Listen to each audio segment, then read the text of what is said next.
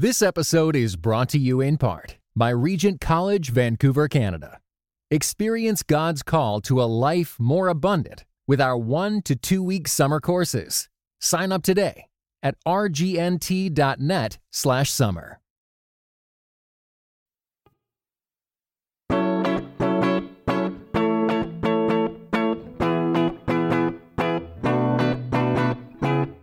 You're listening to Seeing and Believing, a film and television podcast that searches for the sacred on screen. I'm Wade Bearden. And I'm Kevin McClinton, though I kind of wish that we had introduced ourselves as Boris and Natasha this week, Wade. I've been working on my accent. Moose and squirrel, Kevin.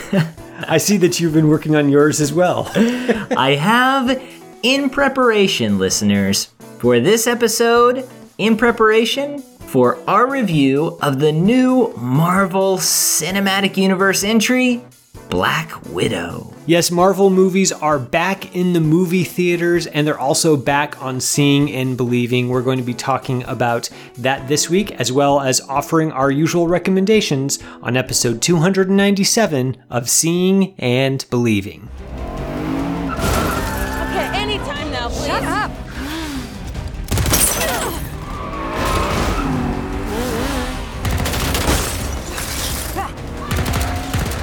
Okay, you got a plan, or shall I just stay duck and cover? My plan was to drive us away. Well, your plan sucks.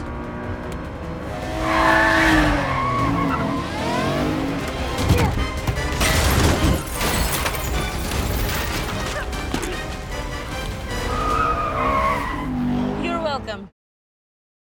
Hello, listeners. We are here with episode 297. Kevin, we're nearing 300, and I was just wondering, do you think there's any chance we're going to review Zack Snyder's movie 300 on episode 300? Well,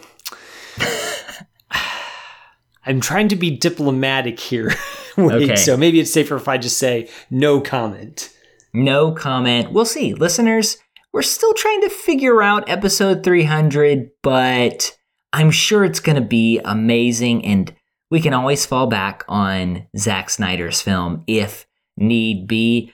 Today, we're going to be looking at Cate Shortland's Black Widow here in just a moment. Kevin, it's been over a year since we've gotten a Marvel Cinematic Universe film. We've got some television shows, but not a film.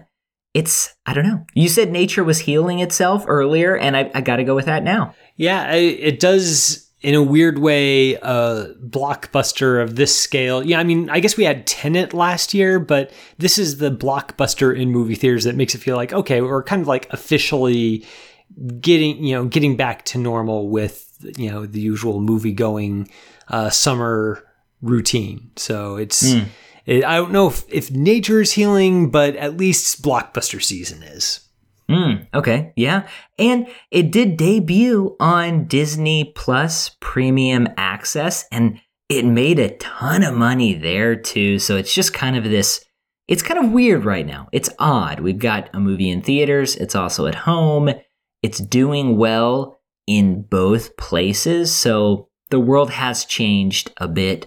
Listeners, before we hop into our review, I just want to say thanks to all the people who support us via our Patreon campaign. Hop on over to patreon.com/seeing_believing_podcast. You can check out our Patreon campaign. A lot of great perks. We give you a number of different things per donation level. Some of those are even personalized film reviews. We've got a couple of those coming up here in the next few months.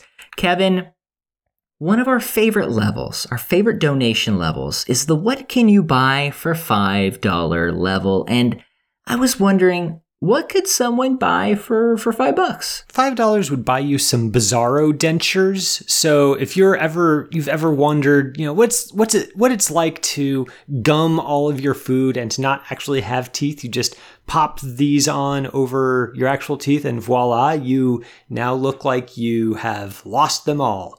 I say this every week, but $5 for that is an insanely good deal. It's at least insane. It's something. Listeners, you could do that. Or you could support our Patreon campaign. Like we said, just hop on over. Patreon.com/seeing_believing_podcast. Kevin, we are jumping in with our review of Cate Shortland's Black Widow. Here's the film's official synopsis. Natasha Romanoff, aka Black Widow, aka Scarlett Johansson, confronts the darker parts of her ledger when a dangerous conspiracy with ties to her past arises.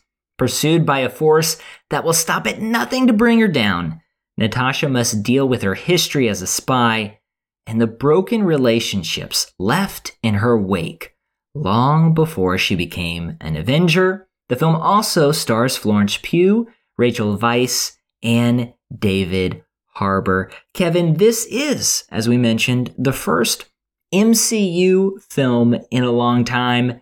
When you watch this, whether in theaters or at home, I'm not sure where you saw the film, but when those images lit up the screen, did you feel comforted by the fact that it was a Marvel Cinematic Universe? And by the end, did you feel like the wait was worth it?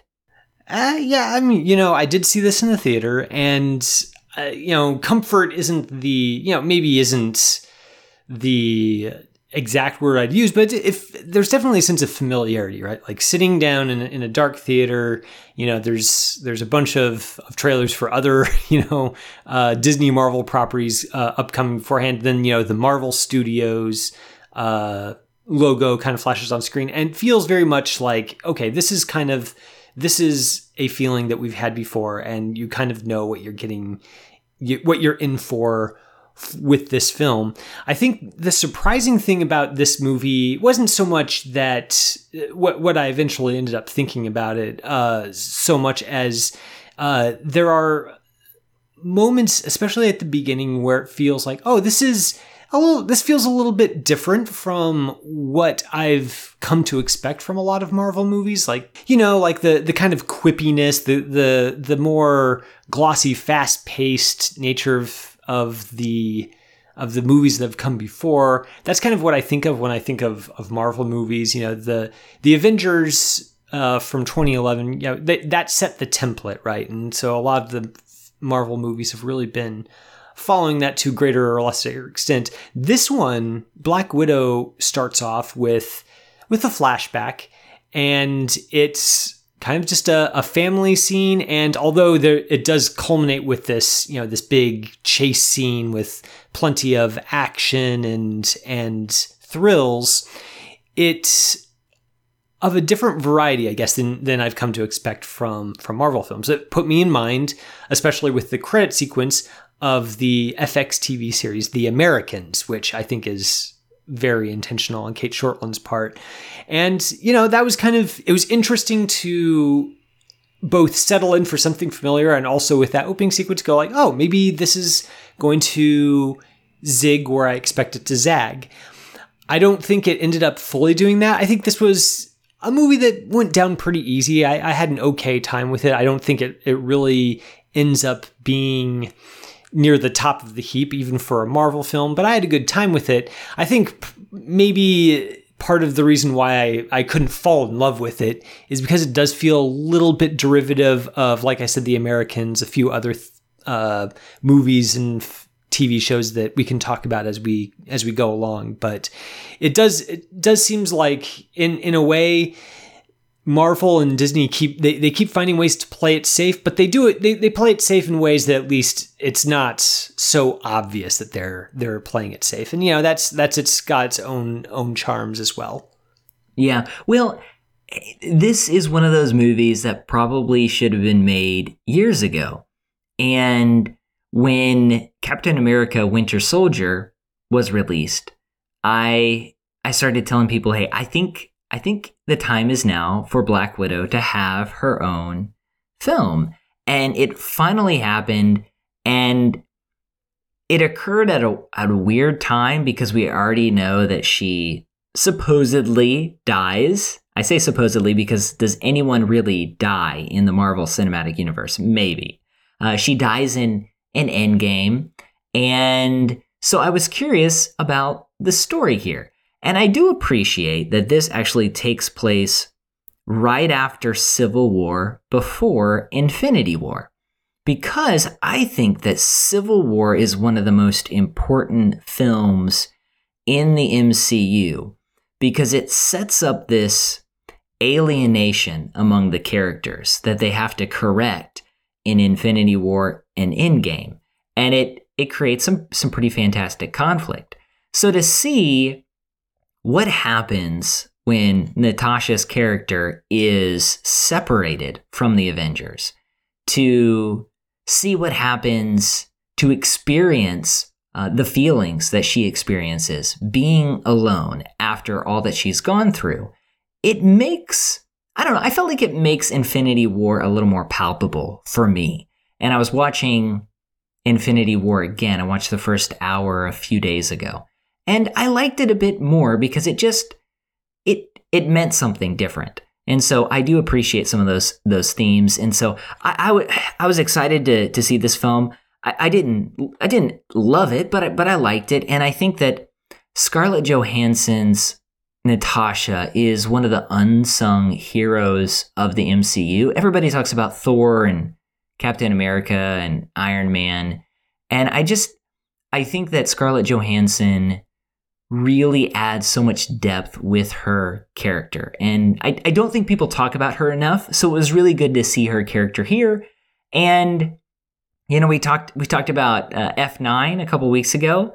This film gives that one a run for the money in terms of family, because this one is all about family, Kevin. Yeah, we can definitely get into that because they talk about it a couple times over the course of this film. But I really want to actually dig into what you mentioned about Scarlett Johansson's Black Widow being one of the unsung heroes of the Avengers franchise.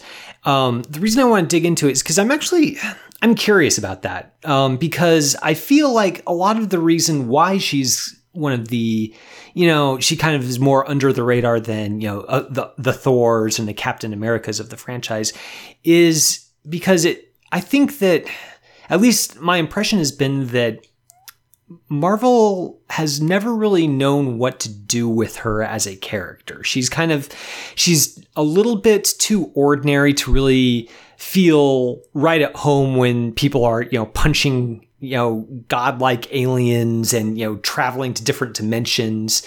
But at the same time, she's also a little bit, there's always been this enigma around her past, around who she is, because she's a spy. It feels like the way she's been characterized, it's often felt like the films don't really know how to develop her as a character while preserving kind of that mysterious past that is part of her character.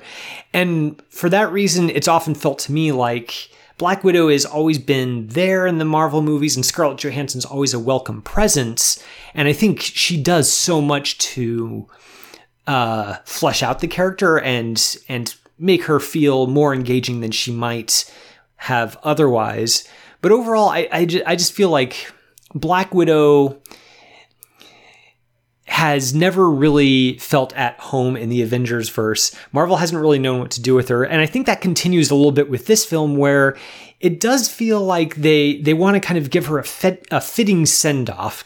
Since she died, they kind of want to still give her the movie and the tribute that the character deserves, but they don't quite know how to do that. And it ends up feeling like there are a bunch of ideas at play in this movie that Cate Shortland, the director, and Eric Pearson, the screenwriter, and of course the small army of consultants and crew members working on this film, they don't really know what to really lean into here with Black Widow. They want to pay tribute to her, but they don't quite know how.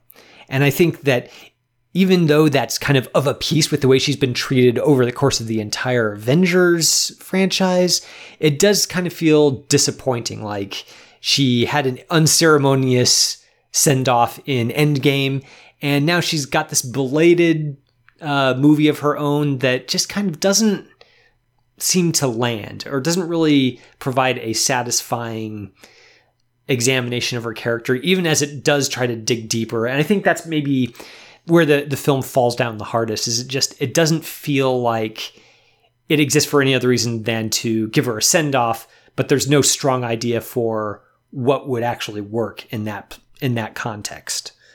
Yeah, I mean, I thought that Black Widow's death was affecting in Endgame, but I totally understand what you're saying.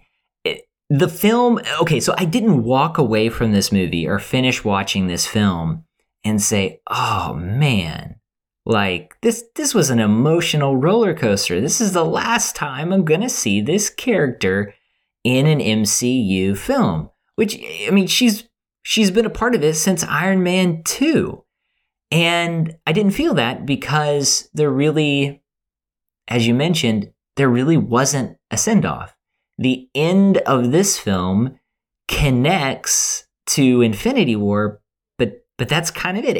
It just feels like this film is a little bit of a puzzle piece. Like, okay, this gives us a fuller picture, but I'm not sure that they fleshed out her character. Now, I do like Florence Pugh, and I think she does a really good job here, but it's very evident, very, very evident that this film is partially made because they want her to take Black Widow's place.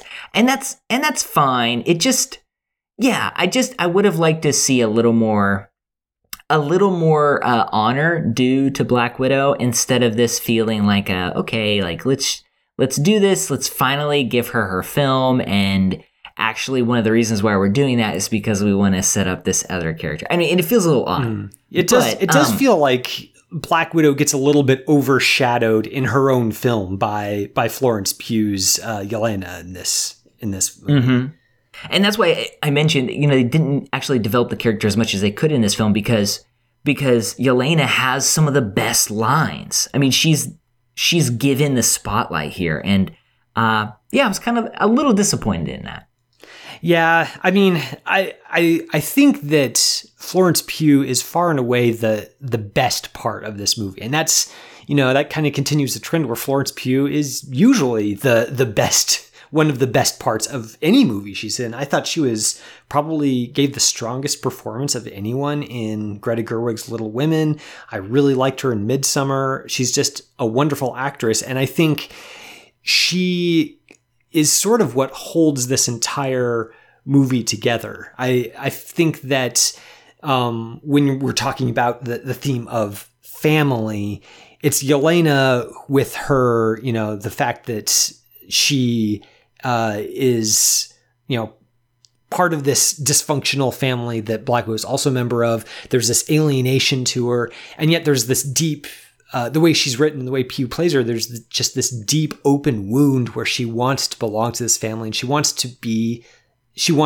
to love them and be loved in return, essentially. And it's easily the most affecting part of the entire movie, which is, I mean, it's great, but it also feels like that doesn't really leave the actual ostensible protagonist, the title character, with a whole lot to do. Black Widow is here, and she has sisterly banter with Yelena, but she's kind of just there for the action scenes. It feels like the screenplay is more interested in Yelena than it is in Natasha, and that again plays into the eternal always a bridesmaid, never the bride feel with Black Widow in all these Avenger movies, where she kind of just feels like she's there, but you're really interested in these other characters more than you're interested in her. Yeah, it is sad.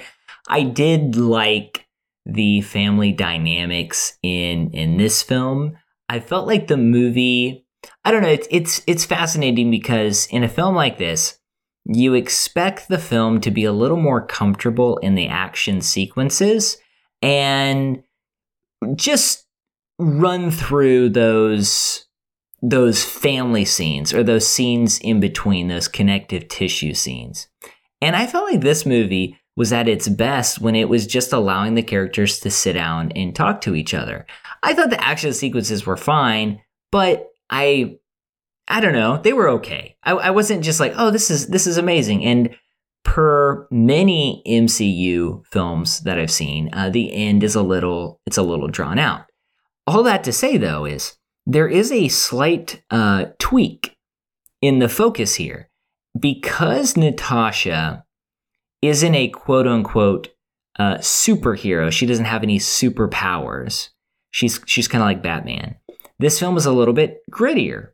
And I've seen a number of individuals compare this movie to something like Mission Impossible or Bourne. There's the Bourne films. They're actually direct references to 007. The opening sequence, the title sequence, I should say, feels like a Bond film.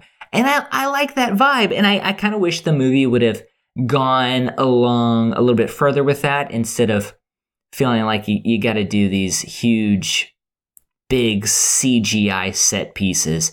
And there were a couple of scenes that were just too fake. They were too unrealistic, detached from reality, some of these stunts that were done. But I do like the differing vibes here. I thought that was pretty neat. You know, you got some Ethan Hunt, you got some James Bond, you got some Jason Bourne. That was a nice little angle.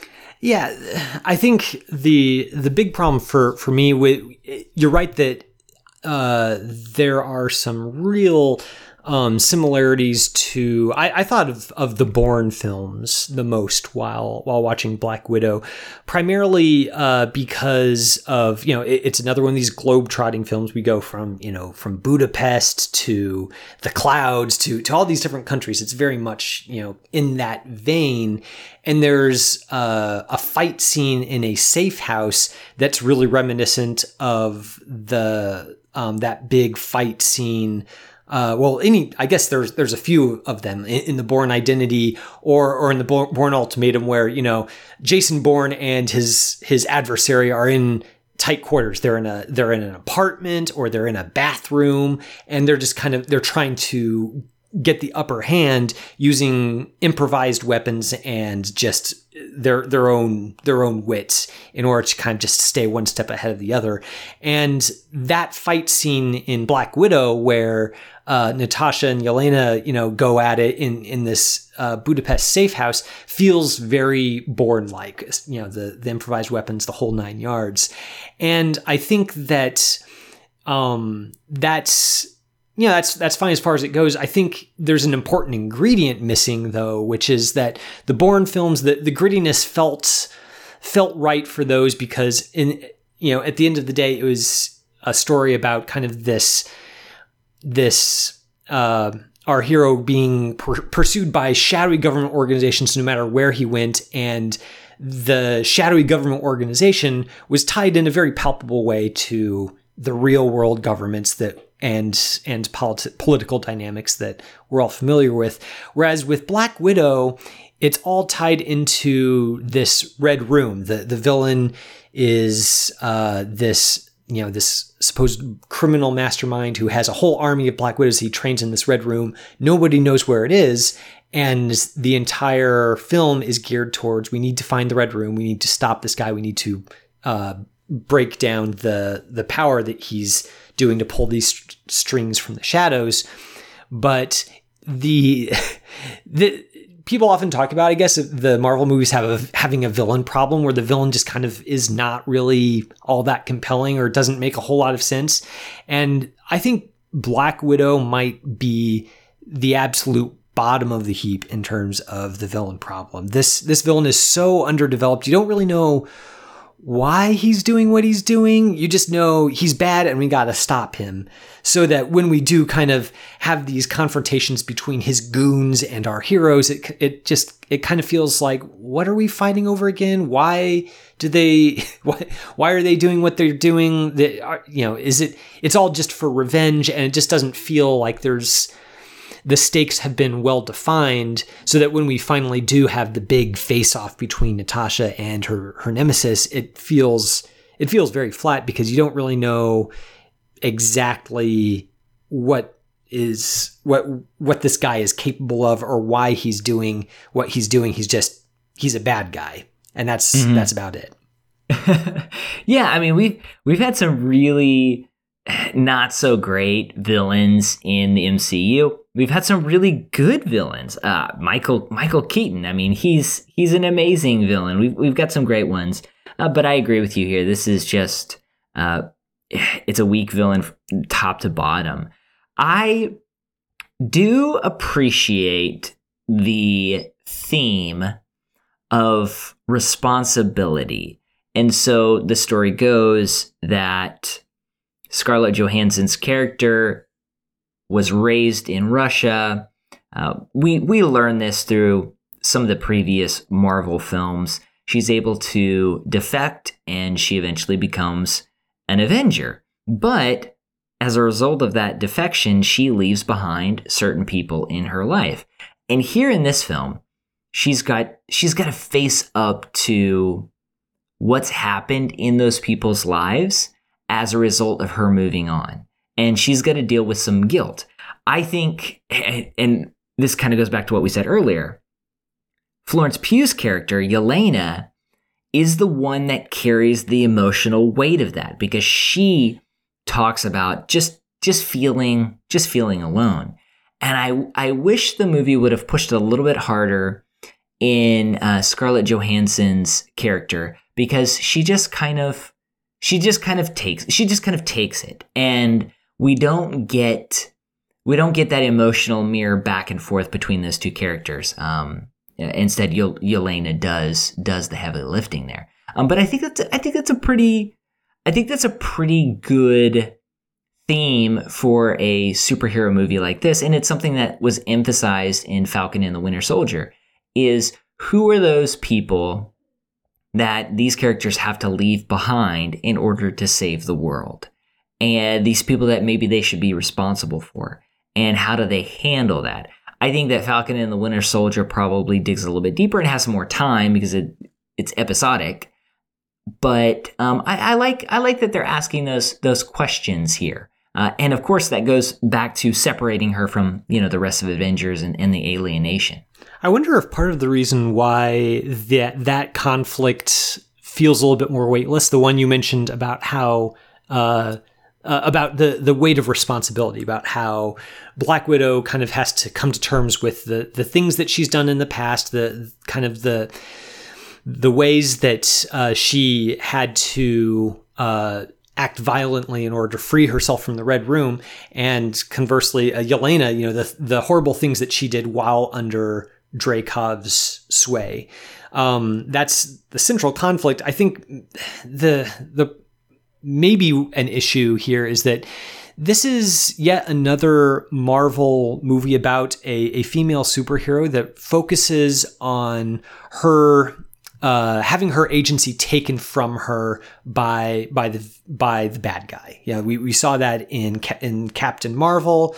We saw that in the Jessica Jones Netflix series. It's a recurring theme, and there's nothing necessarily wrong with it, but we've kind of seen it before, and it feels with this film that where it's all about kind of reckoning with the past and your own responsibility in taking part in certain systems, it feels a little bit like it's counterproductive for this specific story. It feels like they really needed to have some other way of generating conflict or difficulty, obstacles for Black Widow to overcome, rather than just kind of having another one where she's depowered in the face of the villain because he's done something to her in her past that kind of makes her less dangerous to him. And that's something we've seen before, and it feels like it defangs the power a little bit of the theme of responsibility, because we kind of you can't really be held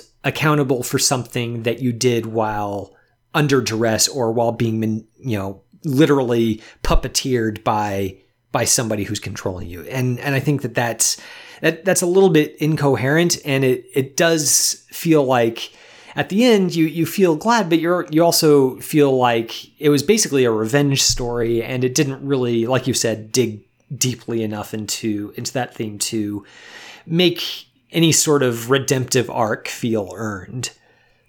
Yeah, and I think part of that too is there are a number of other quote unquote Black Widows who are under this spell as well. And those characters don't really have much to do. I mean, they're there and they're fighting, but for a film that says, hey, behind each one of these individuals is a real person who's being manipulated and controlled, their characters are pretty robotic throughout the movie. We don't really lean into them all that much. So that might be a bit of the problem. A couple of other things. I like David Harbour here. He's really funny. He plays the Russian version of Captain America. And he has this rivalry with Captain America, and you get the sense that it's a pretty one-sided rivalry. And that's good. And Rachel Weisz is pretty good here. And you mentioned the Americans. I've only seen a couple episodes of the show, but you definitely get that vibe, especially at the start of the film. And I really liked the opening sequence. I thought the film began very, very well. And it even set the stage for that kind of more down-to-earth, grittier vibe. You know, we're not going to outer space here. And so that opening sequence I thought was pretty well done. Yeah, I do think that kind of Americans vibe, I don't think they could have kept it up, because then they kind of would have just been accused of ripping off the Americans. So it's understandable why they step back from that a little bit and go in a different direction. But it was a little bit disappointing to feel like there was an opportunity here to really make a superhero film that wasn't necessarily gritty and sort of the Nolan-verse kind of gritty, but maybe more grounded, where the conflict wasn't necessarily about stopping this great world-ending threat. I mean, this is yet another film where there's a climax in this giant technological fortress, and there's all sorts of crazy physical daring do going on, where it feels like I'm more interested in the scene where Natasha, Yelena, and their two surrogate parents sit down at a dinner table and kind of have to figure out, who are we to each other? Just like, exactly how much do we resent each other for what was done to us and what we did to each other in the name of our mission? Like, that is so much more interesting than Ray Winstone's Dreykov and whatever power mongering he's up to. Like, that's just, it feels like a vestigial limb at this point. Like, it's there because it kind of has to be, because this is a Marvel movie and you expect that sort of thing, but it doesn't feel like the movie itself is all that interested in it. So I'm waiting for the Marvel movie that kind of gets rid of that vestigial limb and kind of just is interested in the interesting things in its story. Mm-hmm, mm-hmm. Yeah, no, I'm hoping for that as well. I don't know if it will happen anytime soon. I say that. There are some Marvel films. There's some Marvel films that I really do love. I love all the Captain America ones, and so yeah. But listeners, that's our review of Black Widow. Let us know your thoughts. You can tweet us at CBeliefPod, CBeliefPod. You can also email us, seeingandbelieving, CAPC@gmail.com. Kevin, we've reached the part of our show where we recommend something from the world of television and or film to our listeners. What would you like to recommend today? Well, I just got done talking about how I want this, this version of Black Widow that doesn't exist, where it's, much more about of a character piece than about the spy action. So I'll balance that out with a recommendation of a movie that is really literally all just about super spy cool and great fight scenes, and that's about it, rather than character. And that's 2011's Haywire, directed by Steven Soderbergh. This is a super spy movie that is in a lot of, it's a little bit like the Bourne movies without any of the overly complicated narrative stuff about Treadstone and super soldiers and all that. It's really just about one woman played by Gina Carano, who obviously, as an MMA fighter, she does all of her own stunts. And it's just about her being double-crossed, and she has to get to the bottom of who double-crossed her, why, and she's going to go and beat them up. That's literally all the movie is. And what Soderbergh does is he really just relies on Carano's physicality and screen presence to carry the entire film. And in a lot of ways, it's just an exercise in seeing how that screen presence and just the overall cool of super spies getting into knockdown, drag out fights in evening formal wear can just be a lot of fun to watch and really compelling without needing to necessarily have a lot of narrative underpinning to it. So if you're kind of looking for a spy action movie that really just is all about the style and action and there's literally no fat on it whatsoever, Soderbergh's Haywire is the movie for you.